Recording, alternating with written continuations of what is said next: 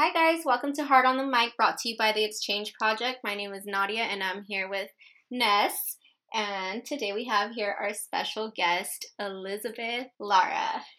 Say hi, Elizabeth. Hey, aka BB. Yeah. BB Dizzle for shizzle. BB Dizzle for shizzle. I love that. So what's up, you guys? Just here, getting this week going. It's been a good Monday, so I can't complain. Yeah, it was such a good weekend. I'm sure we were all busy handling different things, but It's been good until I got here and you showed me that video. That already had the tears flowing, but yeah, so it was good. It was really good. Yeah, it's actually been a good weekend for us. We had our photo shoot on Saturday, so we're ready to get that to our feed as well and just ready to wrap up the month with you. It's literally the cherry on top, so yeah, that's right. We're excited. We've been waiting to get to you. I know. I'm so sorry, that it took forever, but the month's not over yet. Yeah. Hot topic, and we're getting it done, so yes. That's good. But how exciting!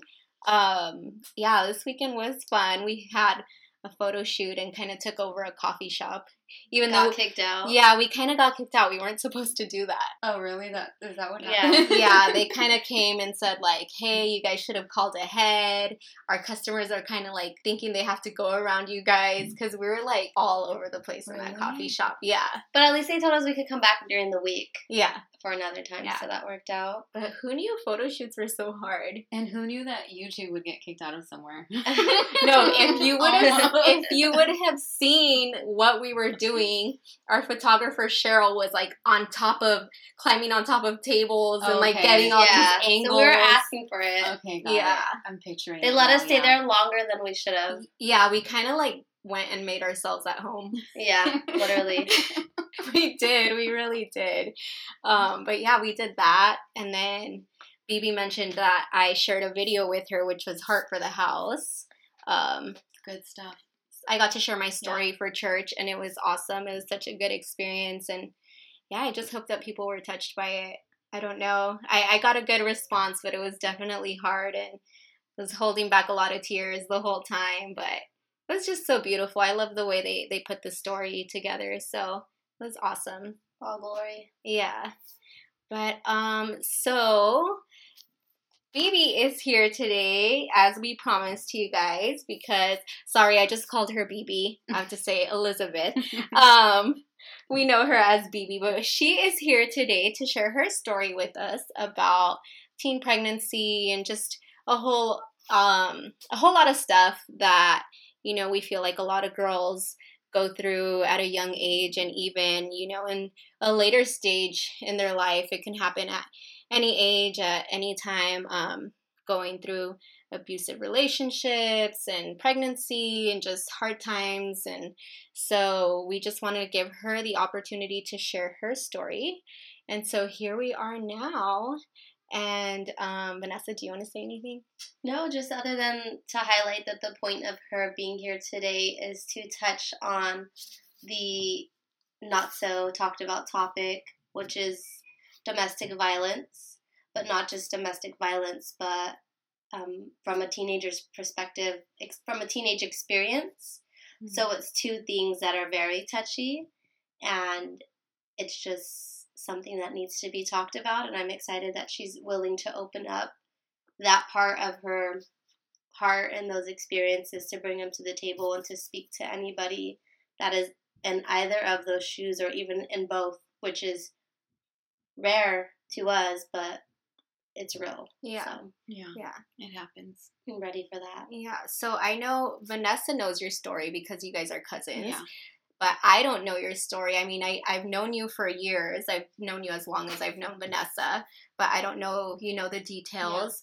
Yeah. And so why don't you just go ahead and tell us, go ahead and just give us your story. Yeah. Give a background to it. Yeah. That, for me, that's surprising because I feel like I am an open book.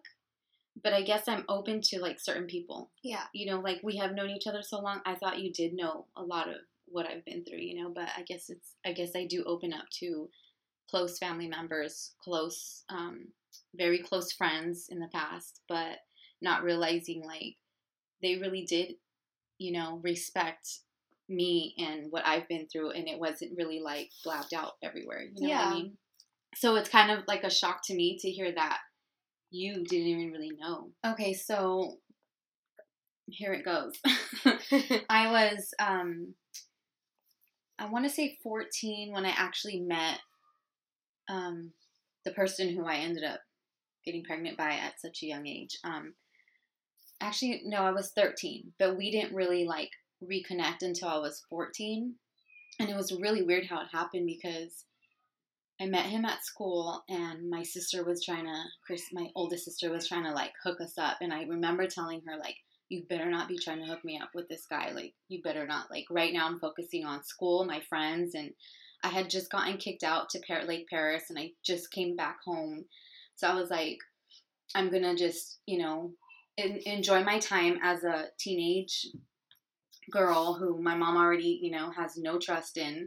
And I'm just going to continue that way. And so she's like trying to introduce me to him. And I'm like, no, don't let it happen. Well, he ended up leaving that school. And I want to say 8 months to a year later, Molly has a date with someone from her school. And my mom tells me that I have to go with her. And Molly was really young. And I don't know if I should be saying names, but my younger sister was really young. And I went with her and it happened to be, I don't know, what should we call him? His brother, basically, right? Yeah, his brother. And so he was there with his brother. So we like reconnected, I guess. And then after that, like we pretty much were inseparable. I went to school. I remember starting my freshman year in Orange, and his family like babied the heck out of him. So they literally were like looking for somewhere to move, and they moved that way because they saw how much he was into me, and the grandma just wanted him to like settle down. And what? That's crazy. Yeah. But this is like at like how old is he? So Was he was a lot older than you? No, 1 year older than me. Oh, okay. Yeah. That's crazy to think at that age that somebody's I already mean, thinking that yeah. they want your grandson to settle down. Yeah, it was Yeah. crazy, but that's how it was. That's how it kind of still is in his family. But so he ended up moving that way towards Orange, and then he would like pick me up after school. We would hang out, and then before you know it, I'm pregnant at the age of 15. Literally my freshman year of high school, I found out in October or November that I was pregnant. And I was like, whoa, what is my mom going to say? What is she going to do? But at the same time, like I had such a hard time at home that like, I remember my mom always telling me, oh God, it's too early for tears. No worries, dude. But I remember like my mom always telling me like, the minute you get pregnant, Elizabeth, you're out of here. And I was like, okay, well, I guess that's not a bad, you know, that's a deal breaker. Like, Yeah. So I didn't really take care of myself. But I knew what I was doing. I knew what the outcome could have been. And you know, I remember my mom telling me that I had to go to a woman's shelter type of thing for young moms. And then his family just kind of fought for me, saying, no, you can just let her live with us and you won't have to worry about anything. We'll take care of her. And that's what happened. At the age of 14, I was living with my boyfriend and I was pregnant. And it was hard because you don't realize, like, yeah, you're in love or you puppy love, whatever, you know, whatever you think at that moment that it is. You're, like, excited, like, okay, I'm going to live with my boyfriend. But my goodness, I didn't think I was going to miss my siblings the way I did. I didn't think I was going to miss, you know, the chaos in my household the way I did. And even though things were, like, the house that I lived in was nice and we didn't have to struggle or worry about anything, I missed my family, and I didn't care what they had or what they didn't have. Like, I missed my family. And then around that time, I remember I was already like 8 months pregnant, and it was the first time that he had put hands on me. He was used to getting his way and very babied and very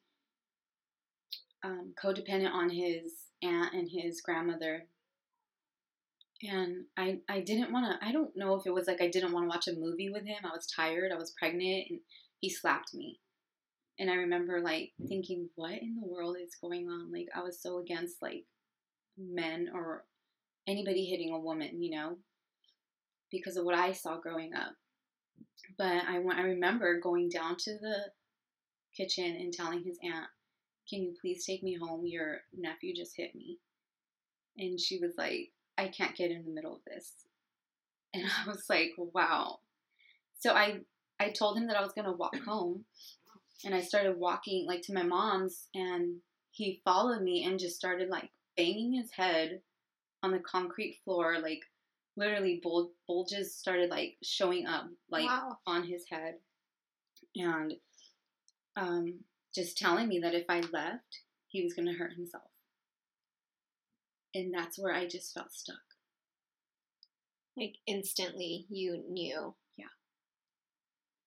That's Like, so it was crazy. either me getting a phone call that the father of my unborn child is gone, or dealing with a slap here and there.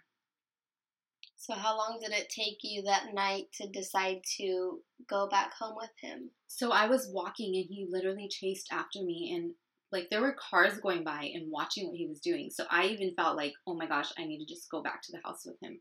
So I didn't even make it to my mom's house. And then his family would tell me, like, don't tell your family what he does, because then they're going to hate him. You know, it's like naive and young, and okay. Well, after I had my daughter, it just got worse.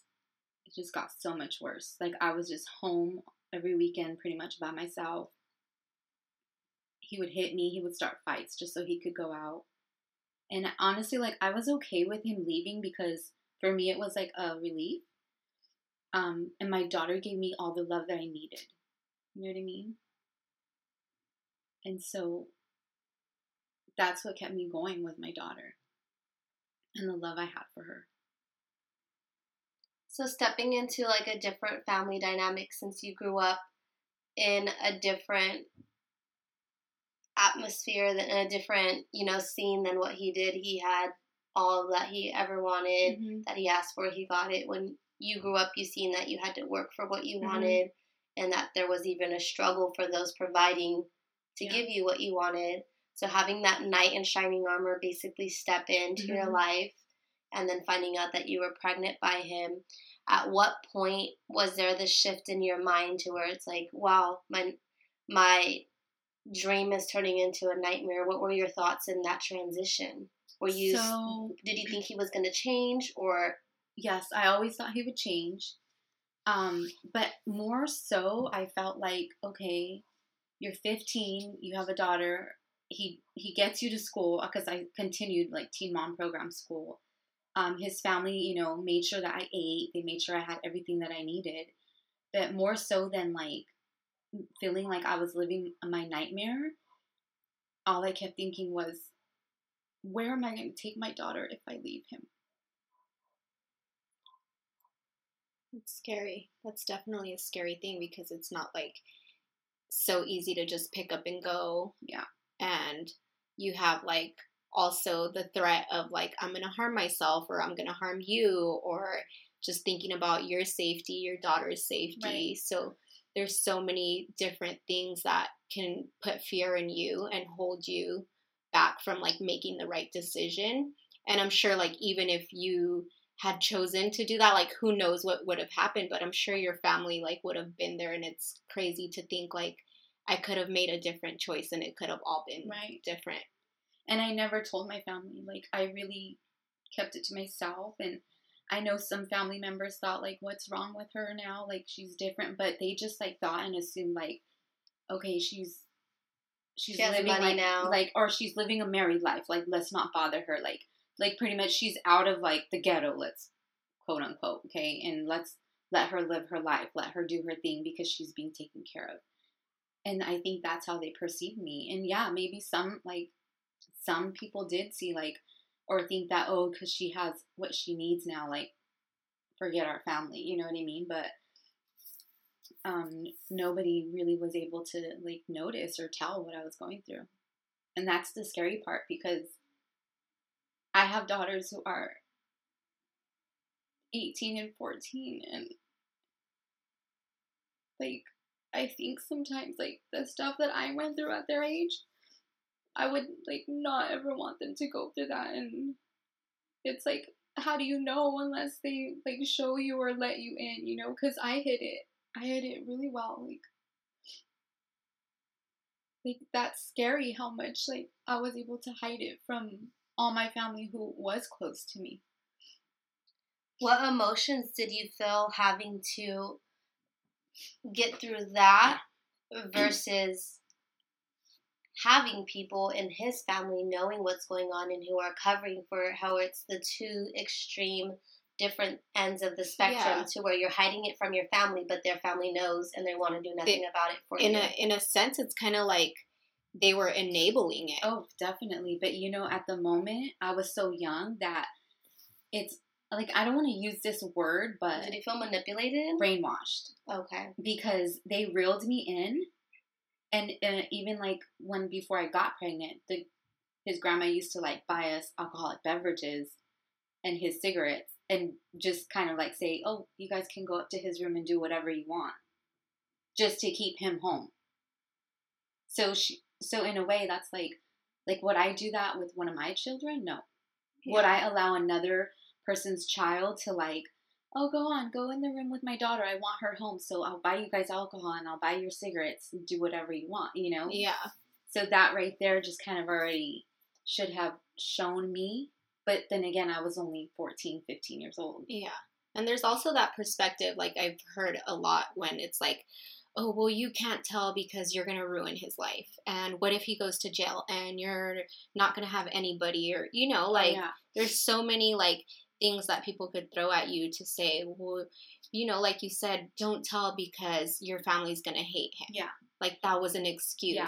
And like, I get it to an extent. Like I'm married now and like, it's not a perfect marriage. I love him and he loves me and things are good. But there's times that we have arguments and it's like, you have to pick and choose what you do want the world to know or see and what you don't. Because I do get that part. Like someone can just misread something and be like, oh, we don't like them because they said this to you. Like, I get that part, but to keep violence hidden like that is like, why was it done to me? Like, why were they allowing me to get hurt, beat, and be okay with it? Yeah. Because there's those things that, you know, we've all been married. We're all married. And there's those things that you're like, okay, I could handle this on my own. And I know for myself, there's things that I'm just like, I have to go to somebody. Like, I have to speak up about this. And I feel like you didn't have that opportunity. Yeah. And that's why I say it was kind of brainwashed because so just to point out a few times that I was abused, I remember him getting very upset with me because it was Christmas Eve and his family didn't really like get together like my family did. So I remember we went to my family's and I was still pregnant. And then after that I told him, well, let's get your family together. So like they all made an effort to be at where we lived at his aunt's, you know, and we did our Christmas Eve and he wasn't used to that. Like he was not used to that. And so we did. And then once everybody was done opening presents, I want to say it was like 2 a.m. by then. I was tired and pregnant. And because I still remember the movie, you guys. It was 8 heads in a duffel bag. Wow. Because that's the tragedy that my mind picked up, you know. Like, I even remember the movie we fought about. I was falling asleep while the movie was playing, and he hated that. He always wanted me to stay up and watch movies with him. And because I was, like, falling asleep, like, he grabbed me by my hair, kind of threw me across the room, and I was pregnant. And our room was upstairs, and he socked the glass window to where all the glass shattered to the bottom, and his family heard and ran up. And they saw me just, like, crying and my hair a mess, and they're like, what are you doing? And, you know, that was the worst that he got was, what are you doing? Why are you hurting her? Like, that was the worst that he ever had to hear about how he treated me. And it was because I was falling asleep watching a movie with him. Another time, like, he knew that I loved my hair really long. And, like, he came charging at me with scissors. And I was thinking, this is it. My life's over. Like, this is it. Like, this is the moment he's going to finally, like, take my life. Because I saw him charging at me with scissors, and the first thing you think is he's going to, like, stab me, right? So he just grabbed me by my hair and just started chopping pieces of my hair off. And I remember I still go to the same hairstylist, Mina. And I remember her telling me, what'd you do to your hair? And I'm just like, Mina, just please cut it as short as you can, but give it style. And I remember that 4th of July, I have pictures of how short my hair was. And my family was like, why did you cut it so short? And I was like, because it's summertime. Like, I wanted something new, something different. And like, they were like, okay, it looks good on you, but we can't believe you cut it so short. Like, I went from my hair being like touching like my butt to like, a bowl cut? Yeah, to like right under my ears. But my hairstylist made it look to where like it was layers and I could just flare it out. Like somebody hadn't come and chopped your hair like off. someone didn't do that. Yeah. So, and then another time, like a broomstick to my ankle and I got a hairline fracture. Wow. And I had to lie and say that I slammed it on the car door. Like, wasn't there a story that you said that you fell down the stairs or something? I think that was it. Because I remember saying like that I hit it on the bathroom door, and then another time that I, like, I don't know. Honestly, now that I'm thinking about it, I don't remember. There were so many times that I was hit and abused, and I mean, these are just the times I remember. Any other major injuries that you had that you reflect on now, and like, how the hell did I make myself believe that lie was believable? So he kicked me in my head one day, like. I swear it was like a Bruce Lee movie. Like, he like jumped up in the air, and I say this like it's not funny, but it was like, it was making it funny. Like, it was so crazy how it happened. Like, I just see him in the air and just his leg just come at my head. And that's all I had remembered until I woke up on the floor. And my daughter, who is 14 now, she was just caressing me, rubbing my cheek, and I had blood everywhere. He had gashed my head open. And I remember waking up and seeing my daughter, like, caressing me. That it made me so angry. Like, I got up, I didn't understand what was happening yet, and I got up and I looked in the mirror and I saw, and I could just from seeing his face when I got up, and just him saying, like, what did I do? What did I do? And holding his head, like, I was like, what is going on, Because I was used to him hitting me in the head. And that was where he hit me the most. So that people wouldn't see bruises or anything. Like, he always hit my head.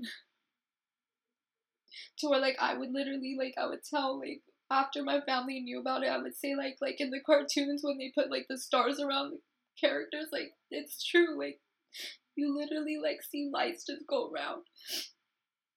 And, I remember looking in the mirror and seeing my hair was blonde, so, like, half of my head was full of blood. And I just ran downstairs as fast as I could to the phone, and I called his dad, because his dad was not okay with him hitting me. Like, he was not okay with it. And his dad sent the cops that day. And when the grandma and aunt got home, I remember the grandma seeing the cops and very upset that her grandson was in handcuffs. And she came up to me and looked at my head, and she goes, "It's not even that bad." Wow. And I was like, wow. And that was the last time that I ever listened to what she had to say, or, although he only got 8 days of house arrest, I did make sure that the DA picked up charges. Because at that point, I was like, to see my daughter have to, like, see that's when I was just like, no, this is not going to happen. So circling back to that, as far as the kids, was it something that he was unashamed of to do in front of them? Or did it just get to that closer to the end of your last straw? I think I protected him. I ended up becoming like his family, protecting him. So every time I saw him starting to get agitated, or like the beating was going to come on, I always put my daughter in her room, and I would just say, like, watch this, or, I would let her entertain herself, and I'd, like, go to the room, close the door, and lock it, because I kind of already knew when he was going to hit me, and I pretty much, like, I was like, get it over with before our daughter comes in and sees. And it wasn't until, like, his brother moved in the house, and he would hear it sometimes, but he would try to block it out, but the times where, like, he knew he had to intervene, he would break down our door and, like, get him off of me. And I remember he would say, like, what's your problem? If you want to hit someone, come and hit me. Hit a man, hit me. I'm your brother, come and hit me. And I'll forever be grateful to his brother for that. 'Cause You had somebody to stand up for you. yeah, like he cared enough. Like he was human enough to care enough. Stand up against his own brother because it was right to, and not try to protect him like the rest of the family. And I'm sure, like you said, he moved in, so it must have been taken from the time you moved in to him moving in. How long was that? Oh, so it must have been, we were together about 7 years, so 5 years after. So for 5 years, this behavior continued Yes. until he moved in, Yes. and he starts telling his brother, like, back off of Yeah. her. Wow. Did it make it increase because his brother got No. mad that his brother was intervening? No, he did hit me less. Oh, okay. Yeah. And what about his behavior? Was there anything else that factored into it, or was it just his upbringing, or did he drink a lot, or? Yeah, it was a lot of being enabled. Like if he wasn't so enabled, then it wouldn't have gotten to this point. But he was like a binge drinker, binge Vicodin user, binge weed smoker. Like he would go like months doing like just drinking, and then I guess that would bore him, and then he would do months of like Vicodin. Like it was just I could at the time, like I couldn't say like, oh, he's a drug addict. I didn't see it that way, but yeah, there were times that like I don't ever remember him sober. I found out later that he cheated on me a lot. Like every weekend that he wasn't home, he was with somebody else. But it made it hard. It made it hard on me being like a teen mom, because it's so funny, because I was so committed and focused on my daughter that like even though all this was going on, just her presence with me was like kind of how like when you get to know God, like just his presence is all you need. And with my daughter, that's how I felt. Like just having her next to me was all I needed. And I felt like, you can go ahead, do whatever you want to me, like, because I already know you're gonna end up leaving for the night. And I would get excited when he would leave, because then I could sleep next to my daughter. So there were a few times that I would like pack my bags, and literally when I say bags, they were like those black trash bags. I didn't have luggage. Yeah. Like I lived with him since I was 14, and when it finally ended, I was 21. But I remember like telling him when there were times that I just couldn't handle it. Like I could not handle the beatings. I could not handle the way I felt inside, and I missed my family. And my daughter at this time was so close and attached to me that in my mind, like if I left, no matter where I went, my daughter was going to be with me. And there were times that I would say, that's it, I'm leaving, and I would pack my bags, and he would be hitting me, beating me, but I would still like, I don't care what you're going to do, I'm leaving. And I would like call either one of my aunts or someone to come pick me up. And when he knew that someone was on their way, he would back off, because he was really good at kind of making himself look like he's not really doing the things that he's been doing, you know? So I would leave, and then he would always come like beg me back, cry for me. I'm going to change. I promise you, I won't hit you. I can't do it without you and my daughter. And he would come like the day after he partied. So he'd look really bad, like where I would think like, okay, he's going to do something to himself, and he always threw that in there. So I would always go back feeling bad, because by this time I thought I did love him. And then finally the time I said, nope, this is it. Like I left, and I left for like 3 to 4 months until he came, and I was staying with a couple who were Christian, and he would come visit, and they allowed that. And then they got to know him, and he begged for me to take him back. And I said, no.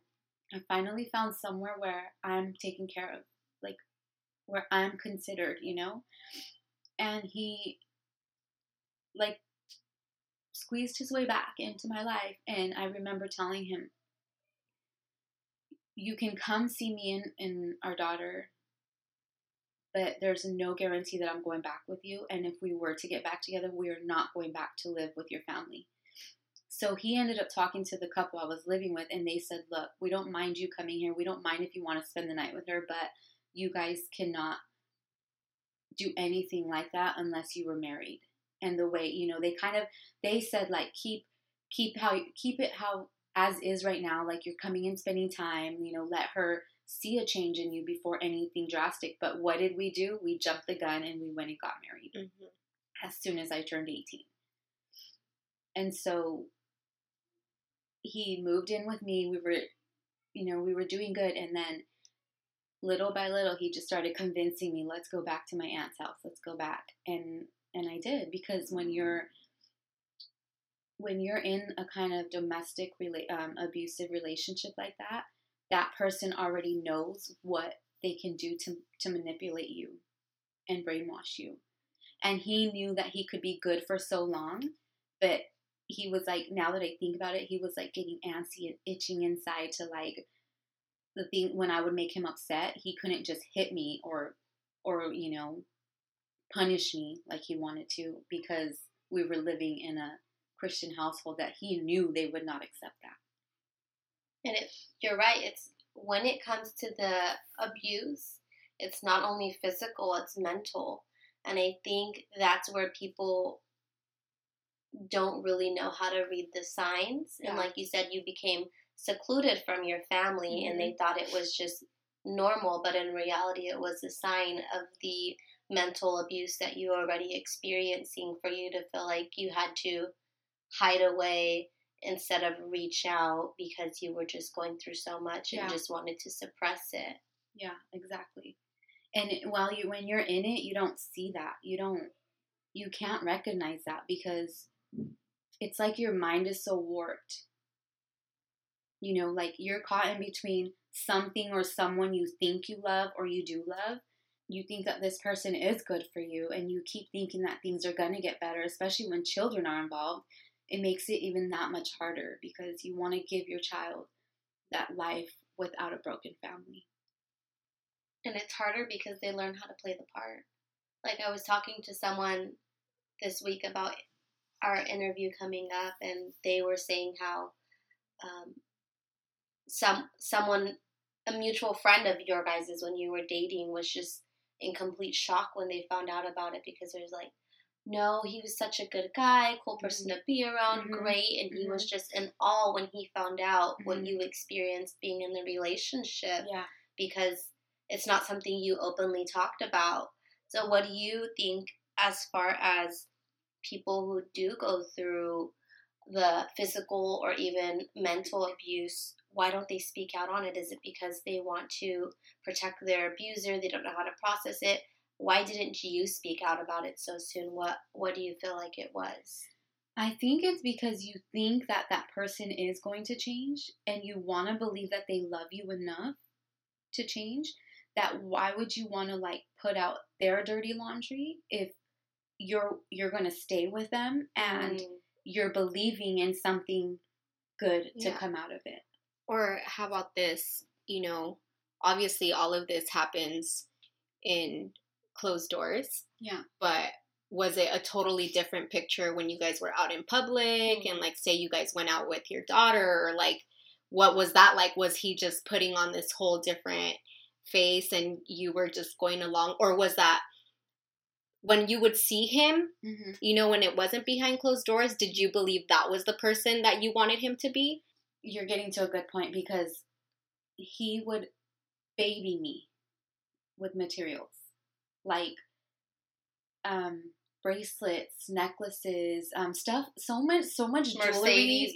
Mercedes-Benz at the age of 19, so many things. Like, my first car was a Honda Civic, brand new off the lot, like, I wanted a 3-bedroom apartment, and we got that, you know what I mean? And we were like 17, 18 years old.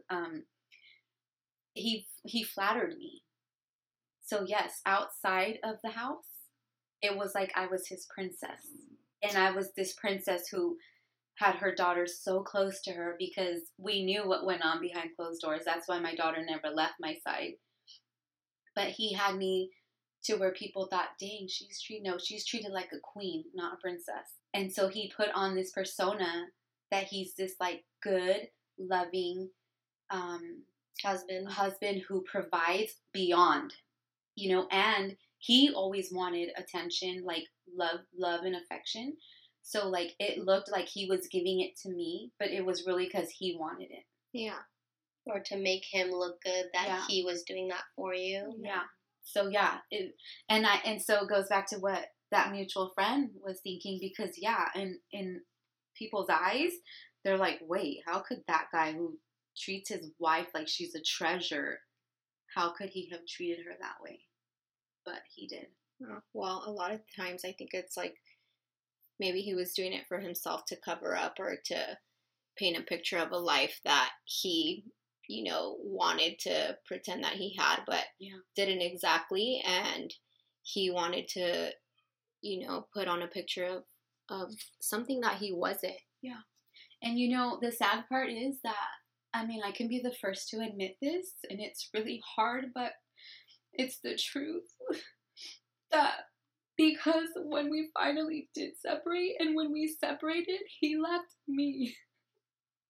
He left me for someone that worked at his family's restaurant. So it made it even that much harder, but after that, like, I became the abuser, like, in my relationships after that. Like, I became him. Yeah. Yeah, and until I had to realize, like, what are you doing? You're not him. Like, you're not gonna get treated like that again, so don't. Like, I had to break down these walls that were so, like, sturdy and firm and thick that, like, guarded my heart, because I was so scared, like, to go through that again. I was so scared to love like that again. Yeah, so your past started to affect your current relationships and being able to build trust, and so it began to challenge your character. It did. And who you were. It did.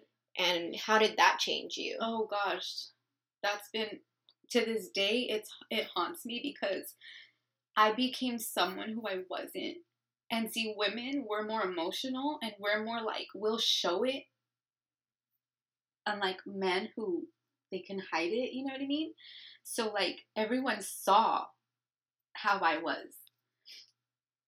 And it sucked, because I would be like, I would have flashbacks of what he would do to me in the moments that I was finding myself acting like him.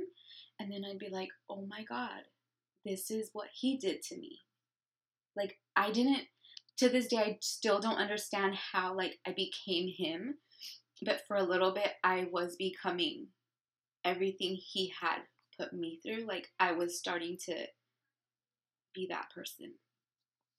Yeah.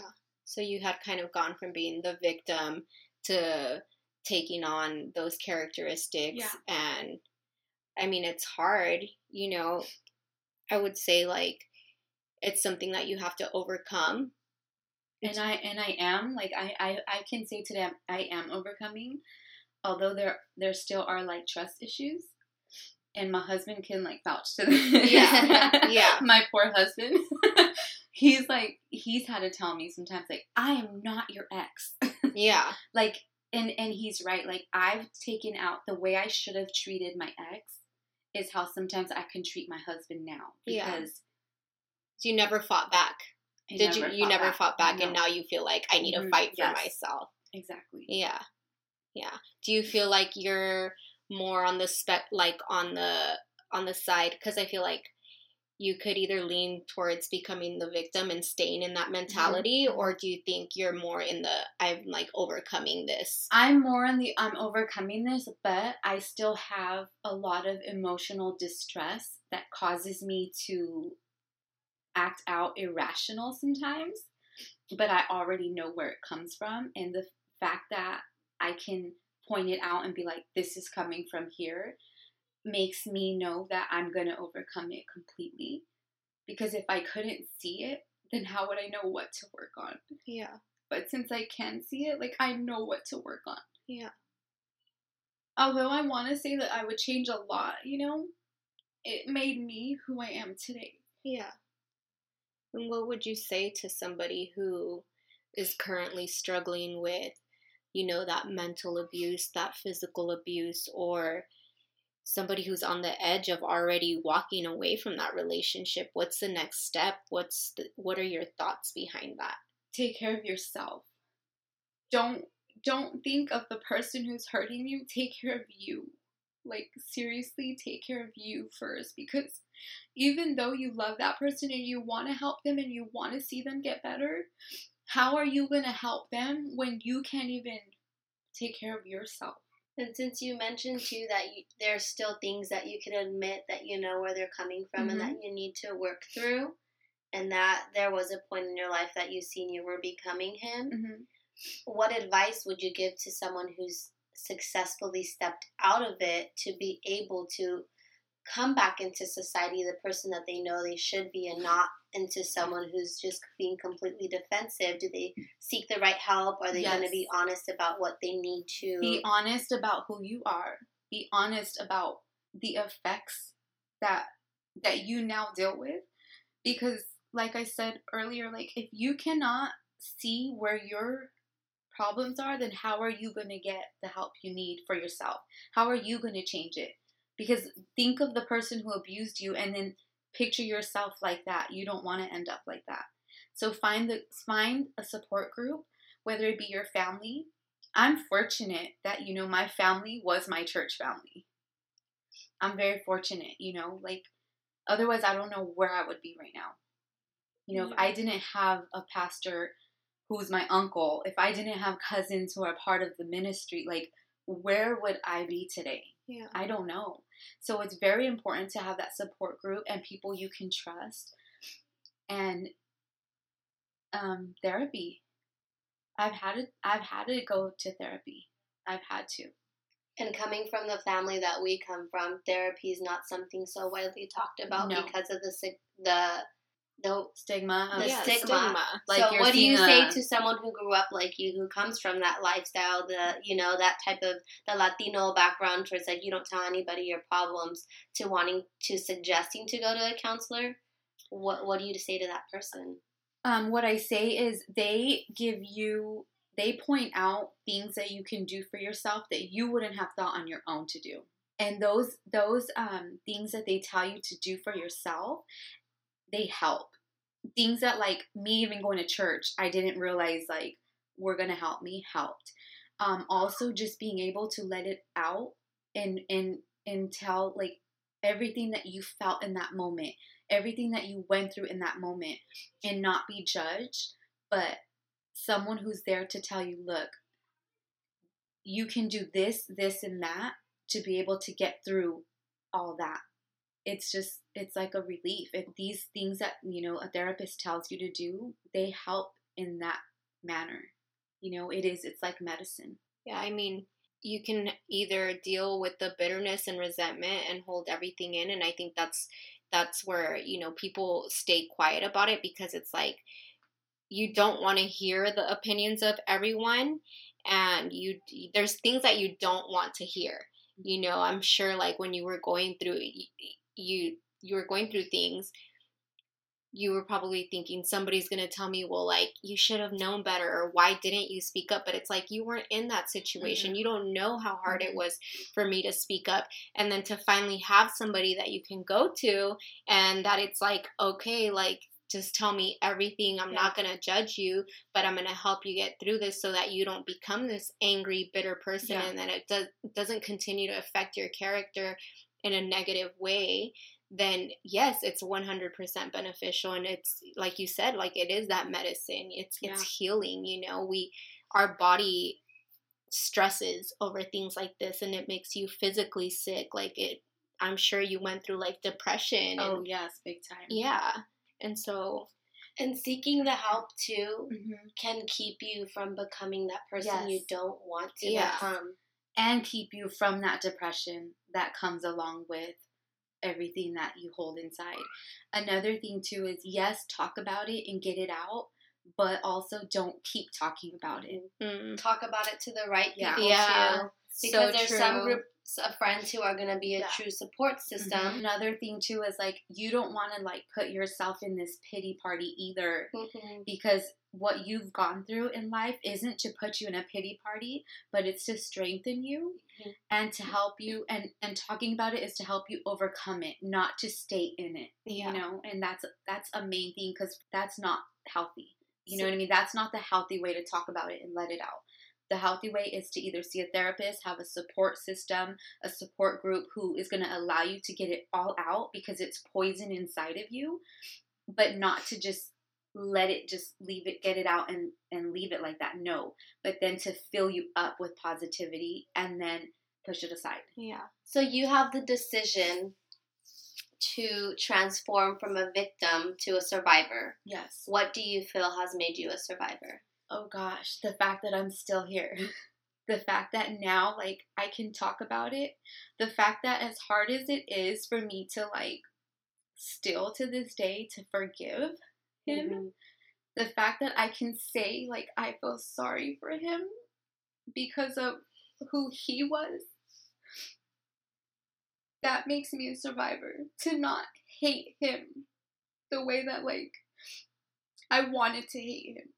Yeah, Right, and yes. I want to ask you, how do you see yourself now? You said you're the survivor. So if you can just look at yourself and say something, you know, speak life into yourself, what would you say? So right now, as you're telling me this, like, the word just came to my mind, like, bold. And I would say brave.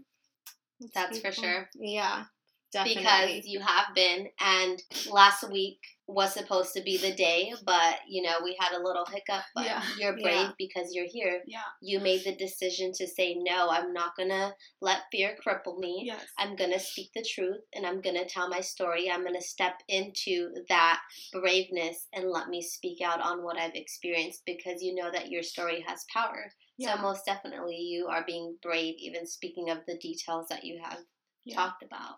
So that's actually a new word for me. Stick with it. Yeah, it's yours. You own it. You own it. You deserve it. You've been Thank through you. so much that you need to take these words into yourself and never speak less of yourself than that. Never speak less of yourself than that, because you had to go through all of this to come to a point and say, all of this happened to me, and I am bold, and I am brave, and I am strong, and I am courageous. I couldn't even say that. I never, you know, like, I know it doesn't have anything to do with that. I went through my situation with losing Brian. Like, I felt like the tiniest thing on earth. I felt, I don't know, and I'm sure that you just feel like so small. Yes. And to have the confidence to come back up and build yourself back up and say, this is who I am, and accept it and own it, you own it. But now that you own it, you need to take that definition of brave into different aspects of your life, not only being from the situation of being a domestic violence survivor, but now into other challenges that come into your life, that you remind yourself that, hey, I carry the title brave. How am I going to bring it into this challenge now? How am I going to be an overcomer? And, you know, but as long as you know that you have that power in you, you're going to be able to conquer all those things that come against you. And this encouragement right here is what victims need to do. They need to speak out to get this encouragement right here, to remind you who you are, girl, and to bring it out of you. You know what I mean? Yeah. I love that. And, you know, we're really proud of you. Thank you. This is, you know, it's something big. Like I said, not a lot of people get the opportunity to do this, but, you know, not only are you just sharing your story with us, you're getting ready to share your story with a lot of people. Yeah. And you've mentioned to us that you are writing a book. Yeah, and I've oh my gosh, like, she hasn't told people, but we can put it on here, I guess. Yeah, now. it's fine. So, you know, and Nadia's spilling the beans. I'm always the one. She is. Okay. I don't know how much longer than it take, but I've been, you know, writing, and so far, like, what I have written, like, the family members who have read it, they're just like, wow, it keeps you wanting to read it. And it's just me pouring out, like, the many challenges and things that I've faced that I didn't want to deal with. But now I know why. Like, because I'm not the kind of person who will stay quiet. I'm the kind of person who's going to share my sadness and my hurts and my pain, so that when I do accomplish what I'm supposed to in this life, like, nothing that happened to me was ever in vain. Mm-hmm. Yeah. That it was all for a reason. And if it's to help one person, the Bible says the shepherd leaves the 99 for that one. And that's what I stand by. You're speaking out for that one. Yeah, that's beautiful. And now that I said it, you're gonna have to, we're keeping you Oh, accountable I'm doing to it. it. Like, she's already keeping me accountable, and I have like so much written since our last meeting. You know, when we all sat down, I've like doubled that what I had. Good. At the moment, That's what we love to hear. It's all about building up. We're your cheerleaders. We're cheering you on. Go BB. Yeah. We're cheering you on. We back you up 100%. Yeah. Thank you so much. Yeah. And likewise, you know, as I do you guys, I'm proud of you guys. And like you said, I've known you as, you've known me as long as you've known Vanessa or Ness. And you guys, I've watched you guys like being little like teeny boppers to like, you are flourishing into these women who I'm proud of. And I was never a teeny bopper. Okay. But I see I see your guys' vision like coming into effect, and it's just, I'm honored to be able to share my story with you guys by my side. Well, thank you for being our first guest. Yeah. And do you have anything else to say before we wrap up? No, I just want to thank you. Thank you for opening up, for sharing your story. It's not an easy thing to do. I know that a lot of people out there are going to relate. I know a lot of hearts are going to be touched, you know, and maybe somebody out there knows somebody that's going through it. Maybe it's not necessarily like the person that's being abused, but somebody that knows somebody who can say, hey, you need to listen to this. You need to listen to this girl. And, you know, that's what we always hope and pray for, that everything that we're doing here, you know, taking this time for you to share your story, it has a purpose. And we believe that 100%. And so we just really are excited, and, you know, we're excited to see the response that we get, but I know your story is going to be very powerful. So thank you so much. Thank you for that. And I'm excited too for the rest of the episodes, you know, because I know it's going to touch me, and you know, with the million things that I've been through, I know there's going to be one down the line that's going to be like, that's the Nats. Oh my God, you didn't even know what this just did to me. So, thank you again. Thank you. We're definitely going to have to bring her back again. Yes, to talk about more stuff. Yeah. But thank you guys for joining us today. This is Heart on the Mic, and once again, it's Ness and Nads with BB Dizzle today, sharing on her experience. And if you guys feel like this episode has led to any further thoughts or even questions that we didn't even touch on, please be sure to send out an email or send out a DM. If you want us to address any questions, we can make sure to get them over to BB, and I know she'll be more than happy to get in contact with you if it's a question directly to her.